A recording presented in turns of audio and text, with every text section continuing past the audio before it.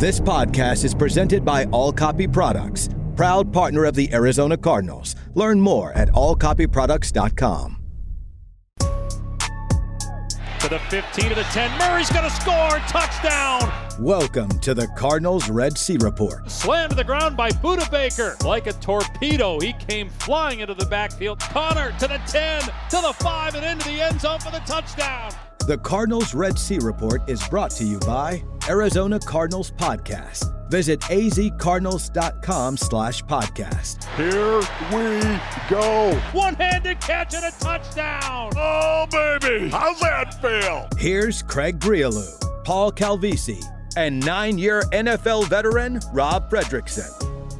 So considering what just happened in Tennessee, what may happen in New England, let me just say I am glad not to be those teams looking for a head coach and maybe even a general manager. This offseason, maybe not as busy, just as important, but certainly not as busy as a year ago, as we are day 2 into the Arizona Cardinals offseason. Cardinals on Sunday losing at home at State Farm Stadium to the Seattle Seahawks 21-20 to put it into a 4-13 season. Second straight year in which this Cardinals team finished 4-13. But as we've talked about, and I believe, Rob, we even talked about it on Cardinal Talk, 4-13 after 2022 versus 4-13 after 2023. Yeah, much different feeling, not only amongst us, the players, but even the fan base as well. I think so. A 180-degree shift in terms of your thoughts coming out of the season. There's so much to be looking forward to this year. I think when you talk about the 2023 season and the way the offense, especially as I look at it, the way the offense has played the last few weeks. Kyler and he's getting comfortable with this offense and the running game and there's so many things to look forward to. Obviously, we have free agency coming up and the draft coming up. Monty Ossenfort is going to be busy. Trying to retool and constantly trying to rebuild this roster. I think there's reason for optimism. I mean, Craig, let's be honest. It feels good to have a direction, right? Feels good to have a foundation laid. Feels good to look at a team like Carolina with 2 wins, and they took the wrong quarterback, and they gave up their first-round pick, and they're currently interviewing 9 different head coaching candidates and 8 different GM candidates, right? I mean, it's 52-card pickup with David Tepper in that franchise. So, yeah, it feels good to have a leg up on next season, and I firmly believe, it wasn't just some joke, the marketing mantra, a 2023 dip for a 2024 rip.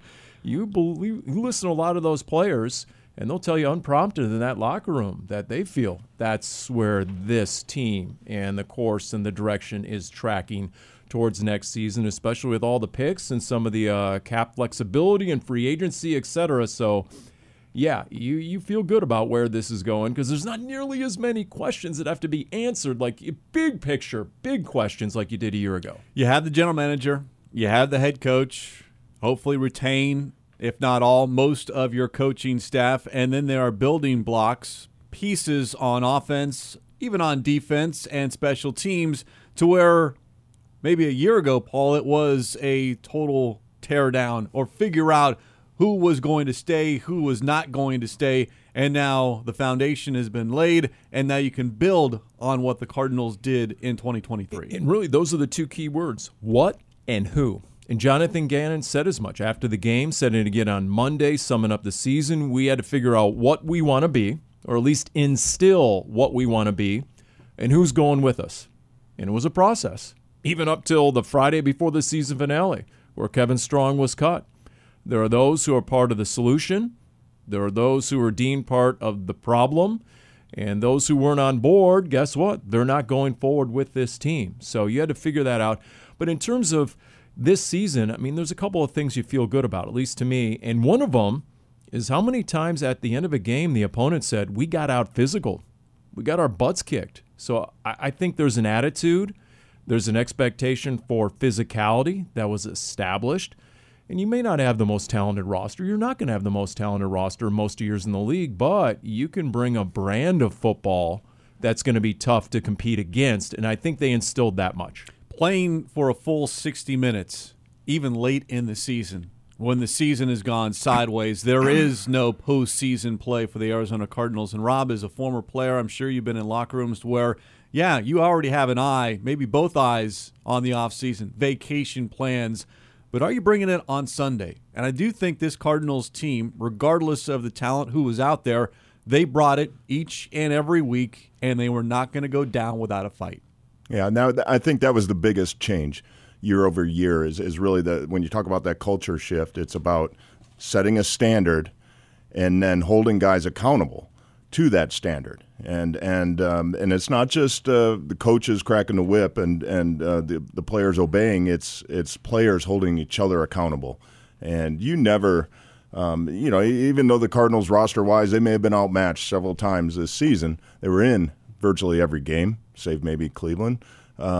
It just felt like they had an opportunity going into that fourth quarter in virtually every game this season to do something, to if not win, to make it close, and they never quit, and that's something that you can carry on year over year, and that's something they're going to build on going into 2024. Rob, I can't help but think of one of my favorite stories you tell. Which team was it? Was it the '94 Raiders, the '95 Raiders? You guys started like 6-2, 8-2. 8-2, yeah. It was a 95 Raiders, and we lost the last 6 games. Six, and you came into the parking lot for the season finale with the playoffs on the line.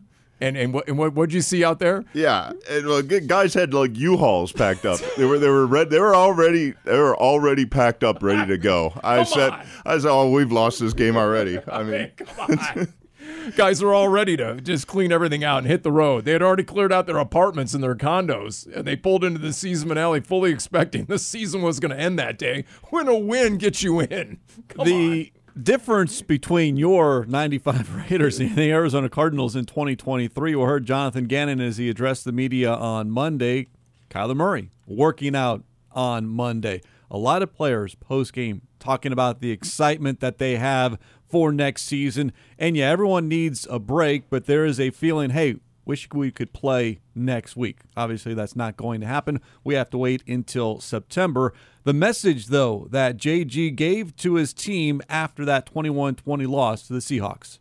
I said, I'm down we didn't win, and we've been through a lot of adversity this year, but I've never been more enthused going into an offseason.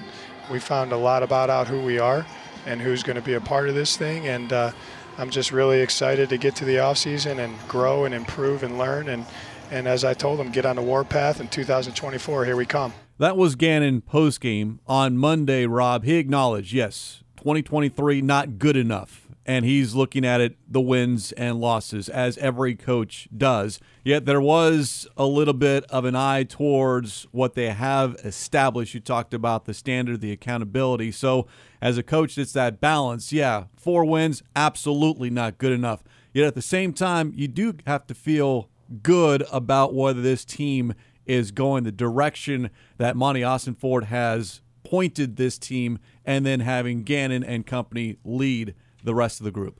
Here's what you got to be most excited about.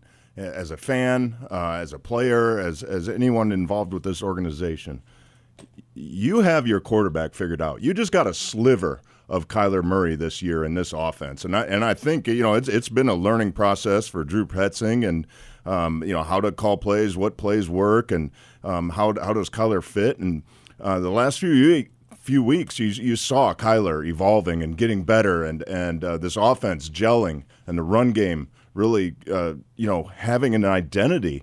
So if you're not excited about that going into the offseason, where you don't have to start over at that position, that can be a 2 or 3 year endeavor.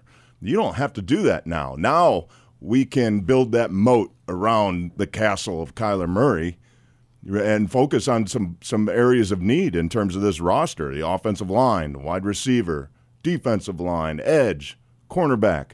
These are things that we can now utilize some of that draft capital and get after it. I mean, everything that was said after the Philly win, I wrote a lot of it down because to me it really stood out. To Rob's point, Kyler Murray saying, you know what, the game is slowed down, but I'm playing fast.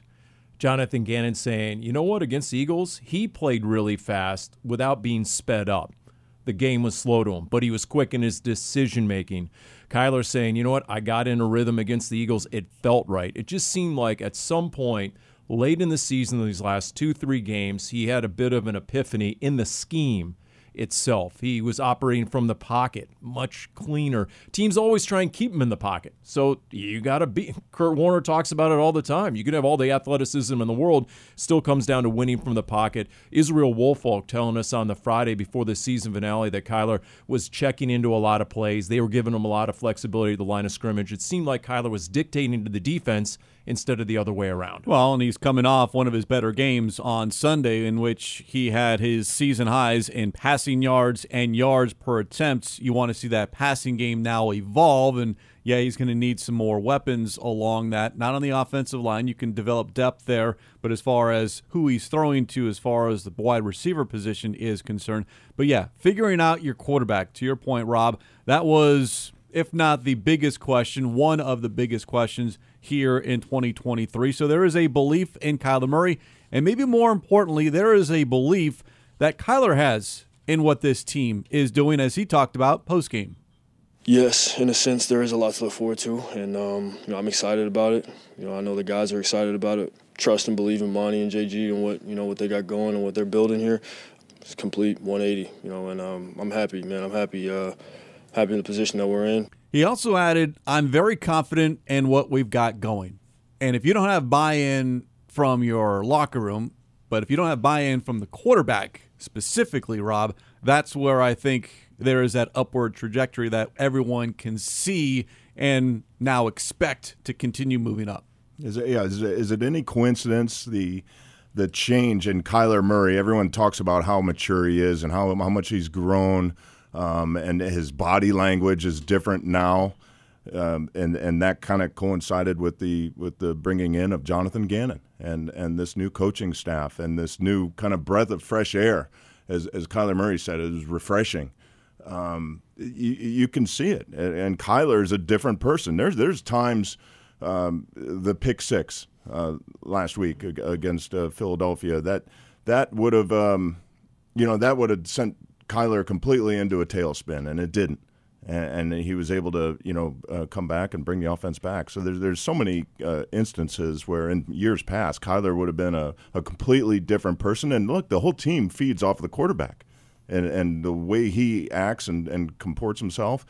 It's just been so much better. And to Kyler's point, it's been refreshing. It's interesting. Both Rob and Kyle Vandenbosch both cited that. Kyler's reaction after the 99-yard pick six. And I think if you even go back to the Houston game, the close loss against C.J. Stroud in Houston, and there were some plays that didn't go the Cardinals' way, and there was some adversity, and Kyler was on the sideline, and he was pretty frustrated. Let's put it that way. So I think he grew even over the course of the last month of the season in that regard. And whether he realized it, whether the coaches made it abundantly clear, the rest of the team sees that. The rest of the team feeds off that, whether it's positive or negative energy.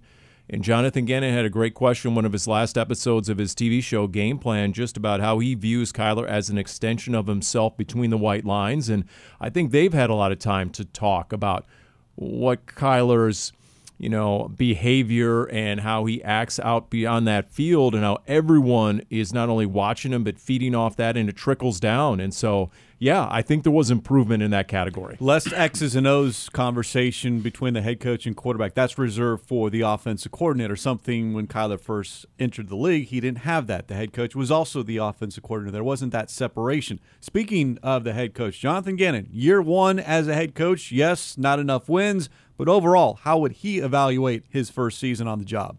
I'm a pretty bottom line guy, so not good enough, truthfully, 4-13.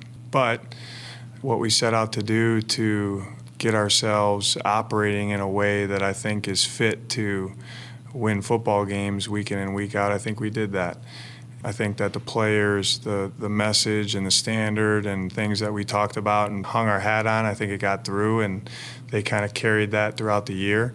But a lot of improvement needs to be made. A lot of the stuff that we heard from Gannon all season long, Paul, was team before you, and you thought, okay, that's the new head coach, and it's cliche, and okay, that's what.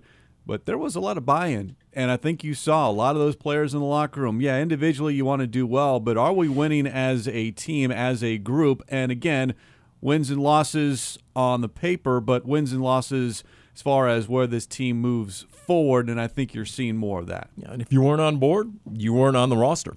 And we saw that. They made moves, and they were looking for players who are ultra serious about the game of football. And I think that accountability trickled down through the locker room to the point where our final post-game radio interview with Michael Wilson, he cited his 2 games where he didn't have a single catch. He came back from the injury, didn't have a single catch, and he put it on himself. He said, I didn't do a good enough job in coming back and earning the trust of Kyler Murray and getting open and having that communication with him and to be in the right place at the right time. So you like to see that, right? When guys are holding themselves accountable first, and that was more the norm than the exception this year. No finger pointing in that locker room amongst the coaches, amongst the front office. It's all headed in one direction, and yeah, now the expectation is that 2024 is a much better season, dare I say a playoff season. Speaking of next season, join the Arizona Cardinals season ticket priority list today. 2024 opponents include the Bears, Chargers, Patriots, Jets, Lions, Commanders, and of course the NFC West. For more information, go to azcardinals.com/priority list. That's azcardinals.com/priority list. One player we have not brought up, but we're going to spend the next segment talking all about him, James Conner. Maybe your MVP, or at least the best offensive player this season. What Conner did in just 13 games. That's coming up next here on the Arizona Cardinals Radio Network.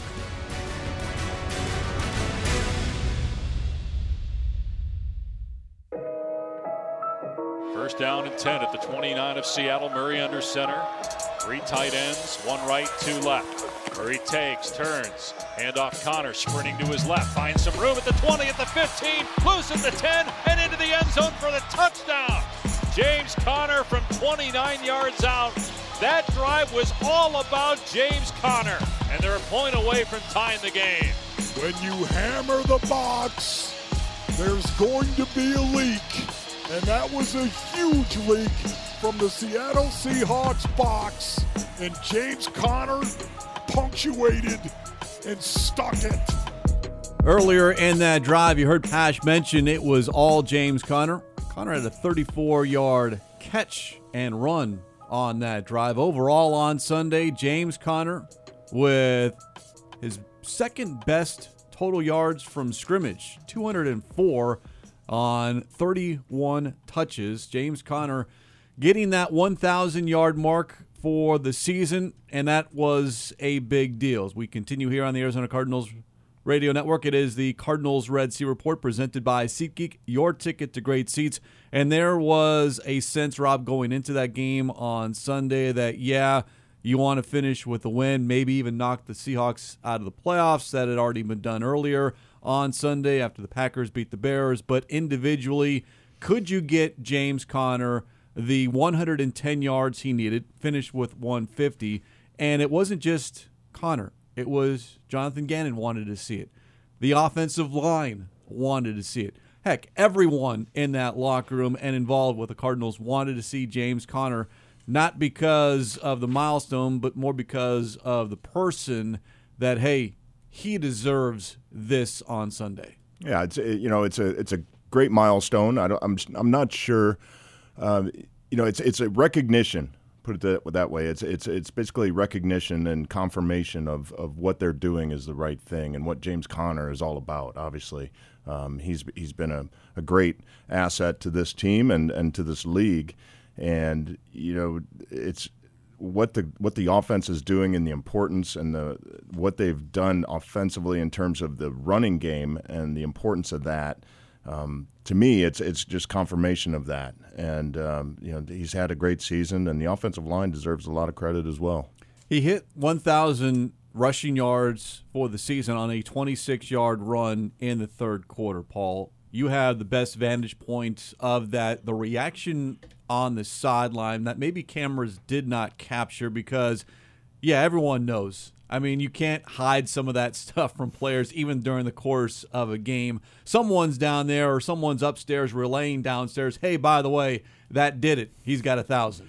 Well, not to point to yours truly, but I yelled it out because Pash was right on it. I mean, Pash, look, he hit 1,000 exactly at that point, and Dave Pash, I mean, just the top 3 play-by-play guy on the planet that he is, he nailed it on that run, and I shouted it out, and a bunch of the guys immediately turned around. Really? That was it? And I'm like, yep, there it is, 1,000. And so you could tell it was meaningful to that sideline. They wanted to get it for a team captain. I mean, a guy they all feed off. Just sets. Look, he's more than a player. He's a mindset. He's a mentality. I think part of this season, a big part of this season, and a few guys confirm as much, the coaches needed to learn the strong suits of the players. And Michael Wilson said as much afterwards. It was a process. And I think once they realized what they had in James Conner, his ability to break that initial tackle, how many runs did he have? Should have been losses. There were significant gains. And then just what it did for the rest of the team and sort of that physicality that he would establish, and then guys would feed off that. So I think they learned, all right, you know what? We're a much better team when we're feeding James Conner. And they didn't give up as easily as they did earlier in the year. There were games where he was stymied initially, and they sort of went to the pass game, and you saw him spread it out and a lot of Kyler in the gun. The last month of the season, not nearly as much. And most of his yards came in the second half. And how many times did guys say, and they said it on the Big Red Rage, Trey McBride, Will Hernandez, absolutely we wore defenses down in the third and fourth quarter, and that's where James Conner was really able to eat. 55 rushing yards in the first half, 95 in the second half, and more importantly, getting 1,000 for the season. Kyler Murray on James Conner hitting that milestone. Yeah, I didn't even know it until, just a second ago, but, if he didn't get hurt, he would have, he would have killed that. So, man, James, like one of the best players I've ever played with. Love going to war with him.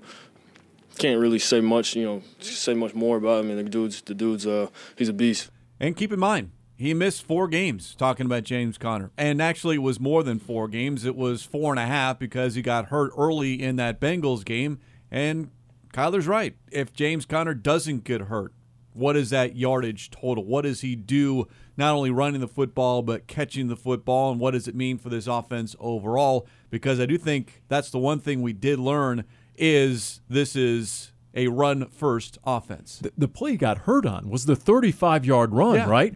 Where he broke free, got to the second level, racing down the near sideline against the Bengals, and then he got launched into the air. And he got back up. He seemed to be fine, and all of a sudden you find out he's on IR. Right. But that was just a ridiculous run itself, the very play he got injured on. And he was tracking to have a huge game against the Bengals. This turns out to be the best season of his career, and I know kind of get up there in age as far as the running back is concerned, that position, but I don't see James Conner slowing down much. He takes very good care of himself, and I think this team takes good care of him as far as the role within this offense. Yeah, I don't see him slowing down, but what I do see is his running style is more patient than maybe it has been in the past. And I think back to his time in Pittsburgh and probably the most patient runner of all time and his time spent watching Le'Veon Bell. And really, players, when they're in those meeting rooms and watching film, they watch their teammates. They watch everything. They watch everything they do and how they do it. And maybe some of that has rubbed off on James Conner because he does such a good job of allowing, especially when the Cardinals are running those pin and pull technique style blocking schemes, does such a good job of setting up those blocks and finding the hole. And that requires patience. It's very easy for a running back to get the ball and just run as fast as they can downhill where they think the hole is going to be, and invariably it's not. But to allow those blocks to develop and set up, James Conner has done that this year, and when it's not there, he bounces it outside, and he's able to gain some good yardage. So I'm really impressed with what he's done this season, and the future looks bright for this running game. Conner averaged 5 yards a carry. The Cardinals as a team averaged 5 yards a carry. The run game overall, 4th best in the league as far as yards per game, 2nd yards per play. The run game. Here's head coach Jonathan Gannon. Obviously, it starts with the O-line, but then teams are going to have to play us a little differently when the quarterback's back there. So I thought that, all 10 guys not carrying it did their job in the run game. Obviously, James and Mike and Amari did a good job. James was lights out. And we're going to use this to springboard us into 2024. I know that. And this is a running back room that is set for next season. James Conner's under contract. Michael Carter is under contract. Year 2 for the undrafted Imari DiMercado. So there's 3 running backs right there. And as Gannon said, yeah, you have an offensive line as well. But you got 5 guys, 7 guys this season, really, as far as that really opened up the holes for either one of those running backs. And I throw Kyler Murray into the running back room, yeah. Right? 33-yard run in that season finale, keeping the defense honest, 19.5 miles per hour on that chunk run. And the Cardinals going into the season finale were number 2 in chunk runs in the NFL. So you don't think of a James Conner, right, as being that sort of back that's going to get you 20-plus yard runs, but he did it a lot. And so to your point, Craig, it's credit to the O-line, getting him to the second level. He's able to break those arm tackles. To Rob's point, he's more athletic than maybe we give him credit for. He's able to accelerate, leave guys in the dust. But on the 29-yard touchdown run, I think it's worth citing and noting that I was told that was the 6th or 7th time they had run that particular play. And I think they were really effective late in the season at trying to probe a defense. All right, we're going to try the inside zone. Maybe we'll go outside a little bit, a little gap scheme, the pin and pull. We'll try a few different things. And then once they found something that worked, they repeated it over and over until the defense stopped it. And that was where they're going. And so then eventually they hit it for a 29-yard touchdown run. And to me, that's just an example of the football IQ with this coaching staff. They adjust to what they're seeing out on the field, and they eventually get to something that's effective.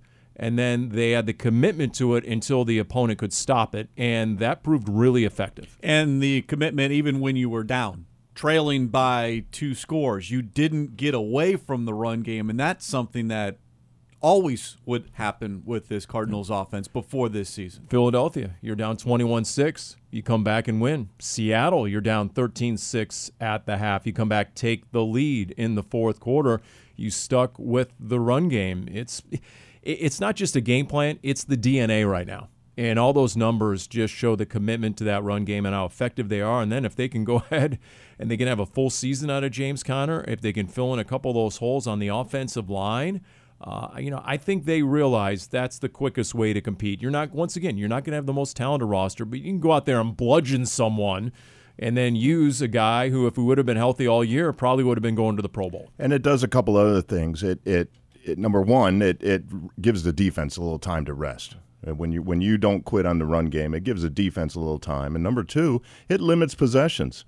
When you're able to ball control, when you're able to just keep that clock churning, it limits possessions of your opponents. So the running game consistently helps the defense. From a defensive guy over here.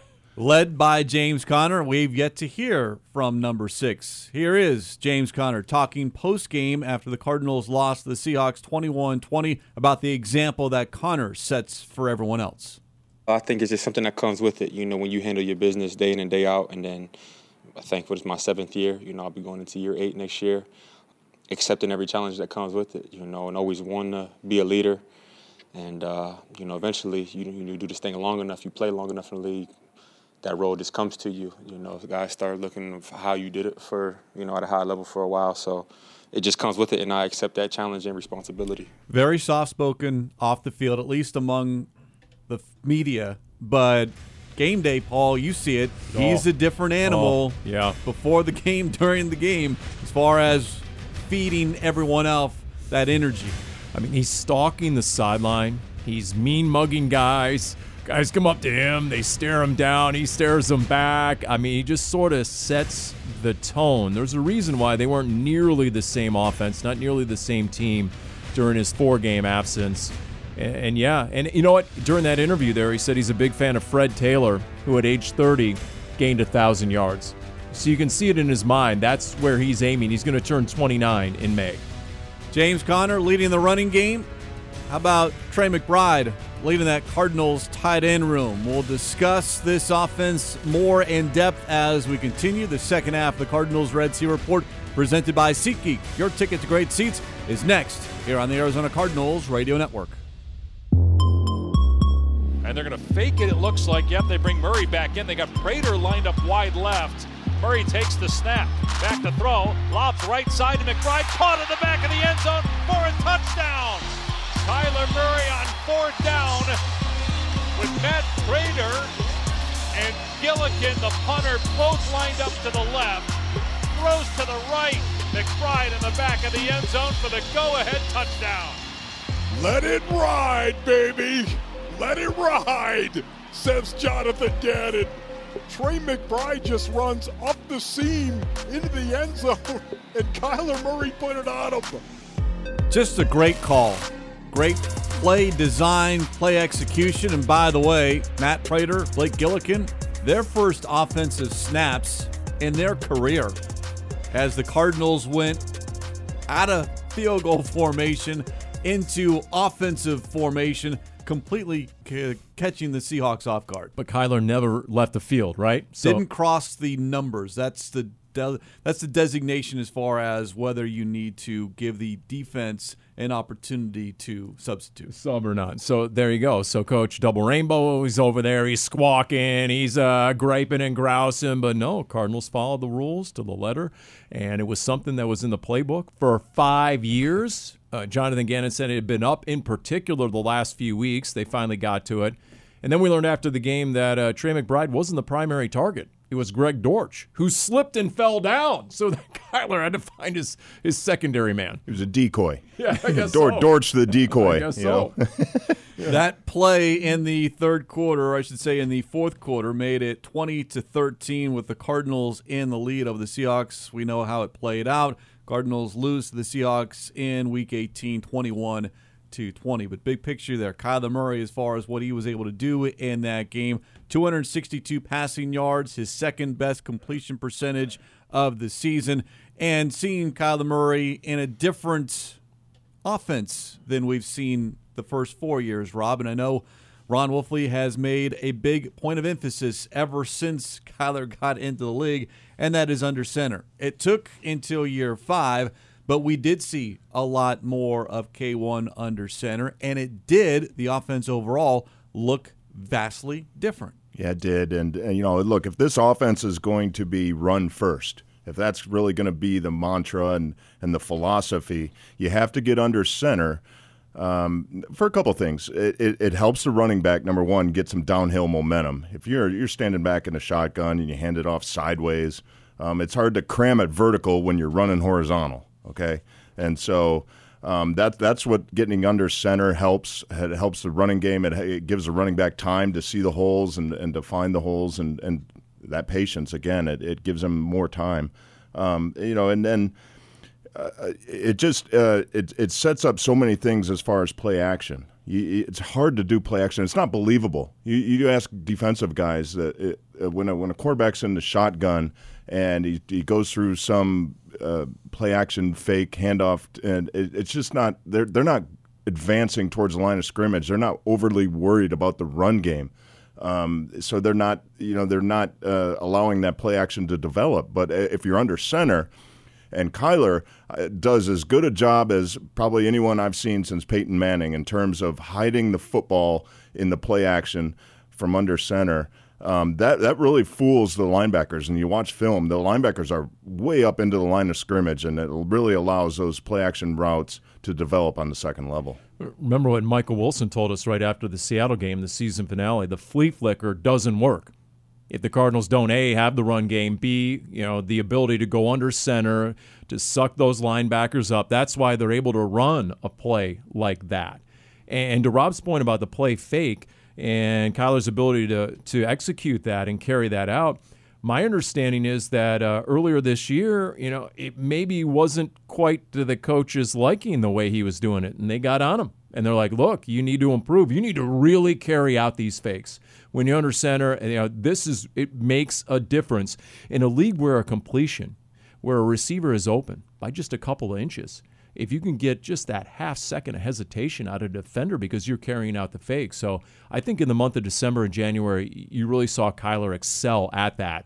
And it was beneficial, no doubt. Maybe just going through the motions early in the season because he wasn't asked to do it, didn't think it was that big a deal, but now he has seen, you carry out that fake, and all of a sudden that split second becomes maybe 3/4 or a full second, and that can be all the difference between an incompletion, a completion, and a touchdown. He was under center 30 times against Seattle in Week 18.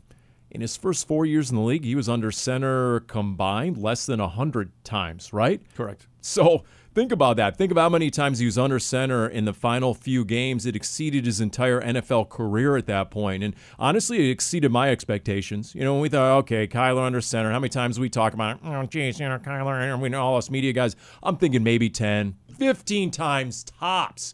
And then by Week 18, he's under center 30 times. That's a big change for him. 55 times over the past 2 games combined. Wow. For Kyler Murray under center, who spoke about being under center post-game. It wasn't too difficult. Had a lot of mental reps in the offseason. They prepared me very well, for my time to come back. And so when I came back, it was as seamless as possible. I think for me, it was just about getting these reps in and going into the offseason, God willing, healthy. And, like I said, getting ready to roll, next season. And that's key, is Kyler Murray is healthy going into this offseason, a full offseason in which he doesn't have to rehab. He can work on his game. He can work with his pass catchers on that rhythm, that timing, which was lacking at times this season, and noticeably lacking. Some of those miscommunications, Robbie pointed to that pick 6 in Philadelphia. That was a miscommunication between quarterback and wide receiver. I would expect to see less of that next season. Yeah, you're right. A full off season for Kyler Murray to spend time with these wide receivers with a new offense, relatively new for Kyler Murray. How much time is he going to spend with Michael Wilson and these receivers and really develop and build on what they have developed already? That's going to be so important. And I like to think, and I have to think that Kyler's going to be the leader that he has been, and he's going to get these guys together. When they're not in anything organized, not in organized mini camps, they're going to get together and they're going to run routes. They're going to develop rapport and understanding of where they're going to be, what the expectations are going to be. So that's where teams grow together. That's where they build and bond. And so this is an important offseason for Kyler and the wide receiving group. Yeah. And Kyler's done that both here in the AZ and in Texas. He's brought guys out, and he's funded the whole thing to have them come out for a few days, and they do their own little passing camp per se. And Michael Wilson after the Seattle game, gave us an example of that chemistry and how it had developed. It was 3rd and 11. It was that fade down the sideline, the back shoulder catch by Michael Wilson. And he said, we broke the huddle and we realized, oh boy, Seattle's doing something totally different right now. They're going cover 1, press across the board, and the play they had called was not advantageous. And Kyler looked at Michael Wilson and they exchanged a glance and a signal, and they checked into that. Because he was getting press man. He was able to get down and create some separation one-on-one, and then at 6'2", make that sort of catch. So Kyler was smart enough, A, I'm going to target a bigger receiver in this situation, and then B, but we had the non-verbal communication that enabled that play to be successful. And that's in season. That's just 8 games worth of working together. So going into this offseason, going into next season, the expectations are certainly going to be there, but exceeding expectations this season. Head coach Jonathan Gannon, first time working with Kyler Murray. He knows you're the franchise quarterback. He's a big-time leader of this team. I won't tell you all the conversations we have, but he knows he's the closest thing to me out there. So I want him to operate in a certain way, and he's went above my expectation for what that looks like. And I think he's only continued to get better, and we got to get better together, and he will. From day one, Gannon has made it clear that Kyler Murray was his guy. Now, I think a lot of us needed to see that, and we did see it for 8 games. And Gannon, again, going back to his end-of-season press conference on Monday, Gannon very confident in his franchise quarterback. I really think sky's the limit. I think that he can hit another level. I know our team can. I know the offense can. Yeah, I mean, with that guy playing quarterback for us, I know we can win every game. Quarterback gives you a chance, Paul. Yeah. You don't have a quarterback, you don't have a chance. Yeah. Look at Houston this year. Look at C.J. Stroud. Look what he did for that team. Are you kidding me? They actually had more injuries, I think, than the Cardinals this year. They don't have the most talented roster, not even close. But C.J. Stroud was able to excel from the pocket. They got a downfield passing game. And I think those were big questions about Kyler for a new coaching staff. The downfield passing game was not there a year ago, not even close. He was dead last in a lot of those analytics and metrics. So could you actually have a quarterback who could win from the pocket but stress out a defense with his legs when needed? And utilize that tight end. By the way, Trey McBride finished tied for 5th in the NFL in receptions among tight ends, 7th in receiving yards. And that's not being the starter the entire season. He was behind Zach Ertz for much of 2023. Again, good things on the horizon for this Cardinals offense. This is the Arizona Cardinals Radio Network. I think he's relatable to everybody. Not only that, but just the attention to detail. And I've said that, a million times, but his attention to detail is amazing. He could break it down for somebody that's never played football in their life, so it makes it easy on not only me, but everybody else. We're all trying to be on the same accord, So in this game, if one person's off, it can mess the whole thing up. So he coaches it well, to the point where there's really no gray area around it, and if there is, he can get it fixed. High praise there from Kyler Murray talking about Drew Petzing, the Cardinals' first-year offensive coordinator. As we say, welcome back. It is the Cardinals Red Sea Report presented by SeatGeek, your ticket to great seats. Craig Rilou, Paul Calvisi, and Rob Fredrickson. And we forget at times, first-year head coach, but first-year coordinators as well. Petzing on offense, Nick Rollis on defense. Gannon was asked on Monday about that and the fact that he had 2 first-year coordinators, did very, very well all season long. Their competitive stamina, the way that I want to play, it's hard week in and week out to do that. I found it challenging for myself, and every week they took a shot at it, you know what I mean, and were creative and took a critical eye at everything and what I asked them to do when they put together the plans, and the staff's involved in that. But those guys are, obviously running the show. I'm honestly in a little bit of awe, that they didn't run out of gas. Now the question becomes, maybe not this offseason, but in off seasons to come, can you retain a Drew Petzing, a Nick Rollis? Do other teams start calling? And Gannon did mention that his phone has been ringing. Now, was it for the coordinators or some position coaches? But you're happy for those coaches individually, but it does hurt the staff overall. And you know what? I don't know who had the higher degree of difficulty. I mean, you have Drew Petzing, who had 4 quarterbacks, basically. You start with Colt McCoy. Then you got Josh Dobbs less than 2 weeks before the opener. No preseason snaps whatsoever. No camp snaps.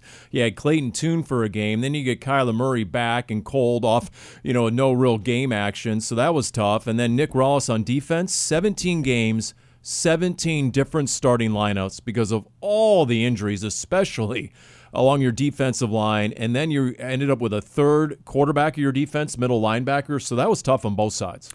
The 3 starting defensive linemen in Week 18 were not even on the roster to begin the season, Rob. Wow.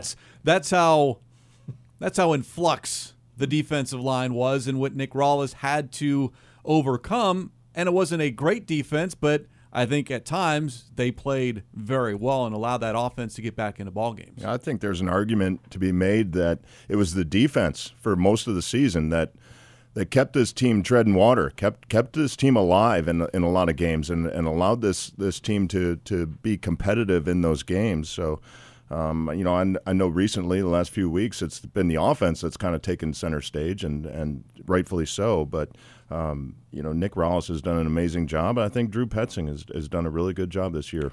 Just look at what the Seahawks were able to do, Paul. They get the win, yet Geno Smith under 190 passing yards. DK Metcalf, 1 catch for 10 yards. Tyler Lockett had 2 catches. Of course, one was a touchdown. But the stars on that Seahawks offense didn't do a whole heck of a lot. And you had 1 sack as a defense in the last 6 games. Yeah.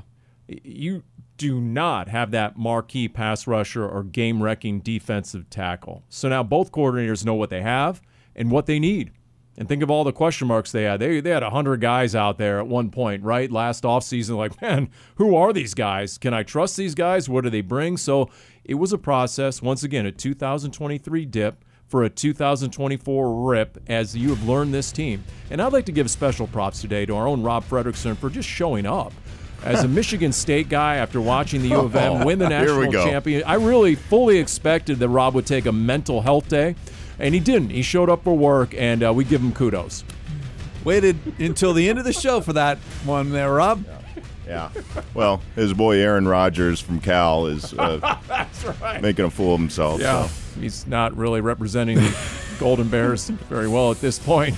Not that something we don't need. Berkeley already has a rep. We don't need Aaron Rodgers furthering it. Hail to the victors there, Rob. Special thanks behind the scenes. Go Green. Jim Omohundro, Cody Fincher, Ali Narini. For Paul Calvisi, Rob Fredrickson, I'm Craig Rialou. We will talk to you in 1 week's time. It is the Cardinals Red Sea Report here on the Arizona Cardinals Radio Network.